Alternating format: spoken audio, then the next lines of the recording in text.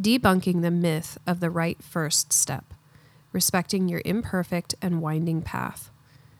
Mara McNeil, wife, mother, president, and CEO of Toyota Financial Savings Bank and Forward board member, talks about how she has had to take many steps on her path and suggests that we free ourselves from the pressure of finding the perfect but elusive right first step.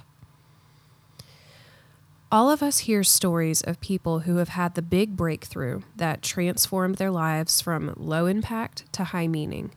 We tend to glorify the expectation that if we pray hard enough, God will place the perfect vision for our next step in our lap. Building your bank of wisdom during good times.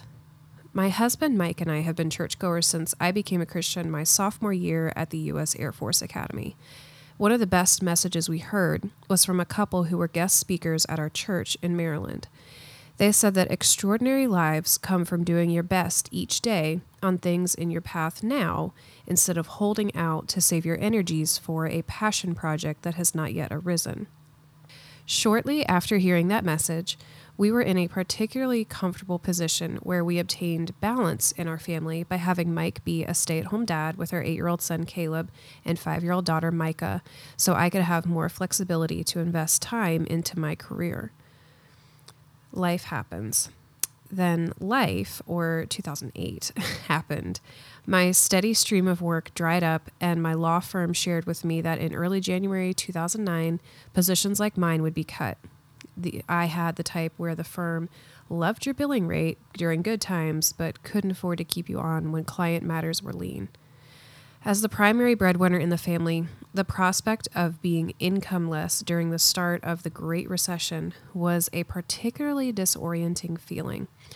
You remember those images of Wall Street workers carrying their boxes of belongings out of their offices and cubicles and heading home knowing that no one in the financial services sector was in the business of hiring at that moment. Mike and I were both on our knees praying for guidance and expressing our feelings of betrayal and a lack of protection in psalm-like terms. While I couldn't find a single job opening online, I did have a small network. I made appointments with 8 people in the next week and took the age-old advice that when you're looking for a job, don't ask people to meet so they can give you a job. Rather, ask people for advice. That way, those people could share names of 8 or 16 more people for me to talk to the next week. I drew out a fishbone diagram, adding on each person I spoke with and each lead or idea that they shared for follow-on discussions. After a month, I had so many prongs on that diagram that I could have taken it as a terrible indictment of my miserable situation and a bunch of rejections.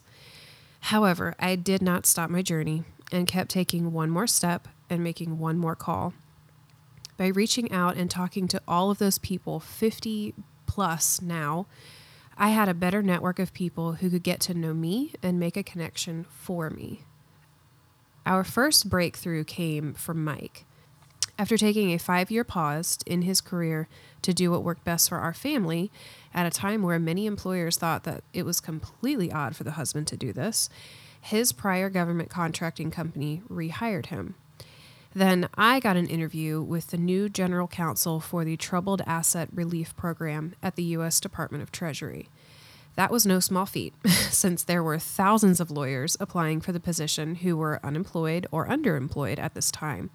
It turned out that one of my more recent connections had a connection to someone 3 persons removed from the acting head of TARP, and that chain was activated to suggest my name be added to the list of candidates receiving a callback.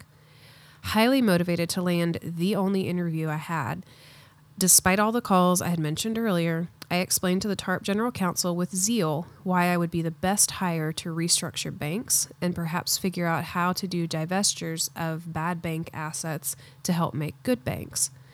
Interestingly, it was not my law firm work in the financial services sector that made me stand out.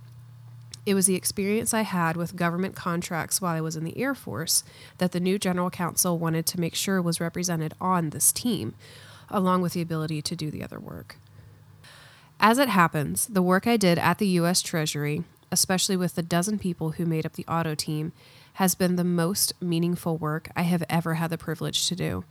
We came from many financial services companies to work for the government for low pay and long hours. For me, the low pay was clearly a bump up from no pay, but frankly, I would have taken this position in a heartbeat, even if I had my old job. The understanding that we were helping to right the financial services ship, including the part of it that financed vehicles, so that we didn't have a lasting depression, was highly motivating.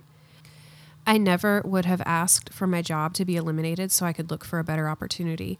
I could have been more comfortable if I didn't have to make over 50 calls to relative strangers to ask for suggestions on next steps to take. I also would never have told someone who wanted to be an executive in the financial services sector to go into the Air Force, to have a differentiating background to land a position sought by 2,000 corporate attorneys. However, all of that was meant for me to have the story that I have today. So here are some lessons for your journey. Ditch the idea that there is one next step that will land in your lap before you put many steps in. Ask for advice from many people, including those who can't give you what you're looking for. Respect your winding path. You are the sum of all of your experiences, including the ones that don't quite fit the narrative.